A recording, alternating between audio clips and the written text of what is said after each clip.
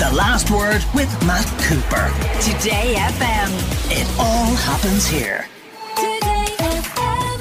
Charlie Weston, the personal finance editor of the Irish Independent. Have you been able to get to the bottom of something that I know is annoying people enormously? The fact that domestic electricity prices in Ireland are the highest in Europe. Well, Matt, yeah, it's extraordinary, isn't it? We're paying way over the odds, it seems, for electricity in this country. It's nearly 50 cent a kilowatt hour in this country, compared with an average across the European Union of 28 cents, so nearly half the price in the European Union. We're paying double nearly. And if you look at, I found this report, the Household Energy Price Index. It was compiled by the Austrian and the Hungarian energy regulators, and they looked at electricity prices across 33 different countries across Europe in the first half of last year, and found that Ireland sits at the very top of that pile for the most expensive.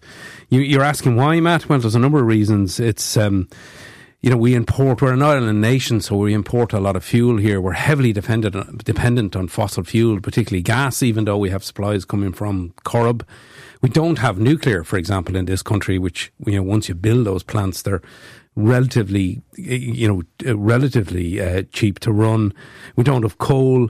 We have a dispersed population, and we don't switch enough. So, even though we have an awful lot of suppliers in the market, we don't move around enough. So they don't feel compelled to offer decent rates. And anyway, since the energy crisis and the invasion of Ukraine by the Russians, the discounts for switching have largely been withdrawn. So people are kind of throwing their arms up in the air and going, "Oh, why bother switching? I'll just stick with my supplier," which makes it easy for these guys. They've put up electricity prices repeatedly in the last 2 years, double-digit price hikes, sometimes 35-40% at a time.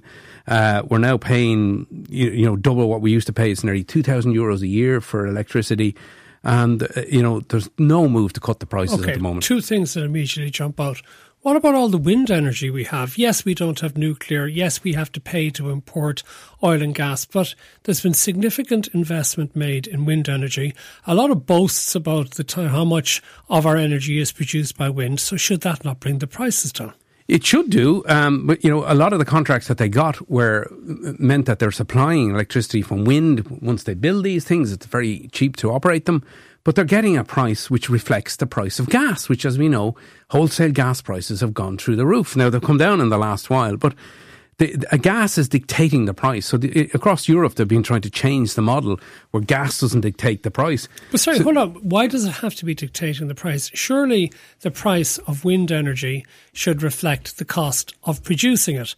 And that maybe should be bringing down the price of other things, or at least bringing down the blended cost of your electricity, because even if what you get from gas and if you get from oil is expensive, then the cheaper wind energy should bring down the overall price. It should do, that's the theory, but it's not happening, Matt. Unfortunately, we have at times we've a third maybe of the what's going into the grid is coming from wind, but wind onshore is unreliable. We need a lot more offshore, but there are delays in putting that together, planning delays in particular. But the way the market is set up needs to be examined. I mean, the whole market structure is wrong. We deregulated in this country. Before we deregulated, we had some of the cheapest electricity in Europe. We now have we have the dearest. So something is wrong about how the market is set up. And it's extraordinary that we've gone through nearly 2 years of an energy crisis and there's been no examination of the market. We need a root and branch review of this market and changes made. It's all set up in the wrong way. What is the regulator doing? Because I know the regulator has come on previously and said that it's not responsible for fixing prices or even for allowing applications for price increases or whatever. So what does the regulator do? The people get very confused about that. They think, I'm asked this a number of times on Twitter every single day. What's the regulator doing? You're absolutely right, Matt. The regulator has been given no role. That's not their fault. They have no role in price setting for end users. Now, they're involved in wholesale markets and setting conditions and prices and trying to oversee the likes of billing and service levels and things like that.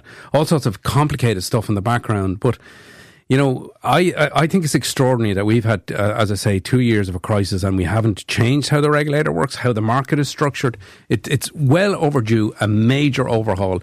We're trying to build more power stations. There's question marks about the bidding processes that went into this. The dominance still of ESB Electric Ireland in the market is still an issue. Yeah, but if that's state-owned, could it not reduce its prices and force its competitors to drop with it?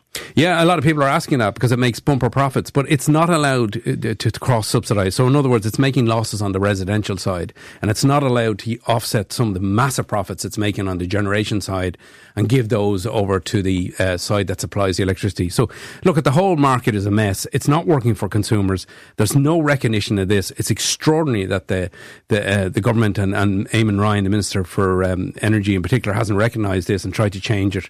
There's windfall gains being made by some producers here, particularly the coal and the wind generators, and people are being absolutely pummeled here. We need a massive overhaul of this market.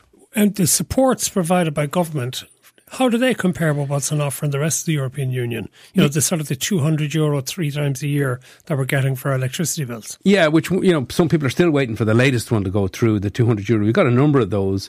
This report that I found looked at that as well and found that our supports weren't particularly generous. We got about €1,000 per capita since September 2021.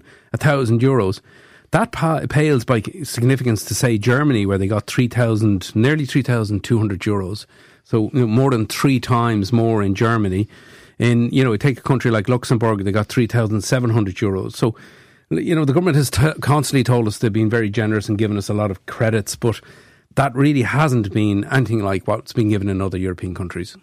Okay, now just move on to other things. And you're suggesting we might have 3 more interest rate increases? That's what's coming out now, Matt. And this is a change around from where we were. The expectation was that we'd have another rate increase early next month. Tomorrow week, the European Central Bank is due to meet again. Expected to have another rate increase. Will be the 7th. That's expected to be 0.25 percentage points. There's now kind of heavy hints coming from the European Central Bank that we're due to get another 2 more after that.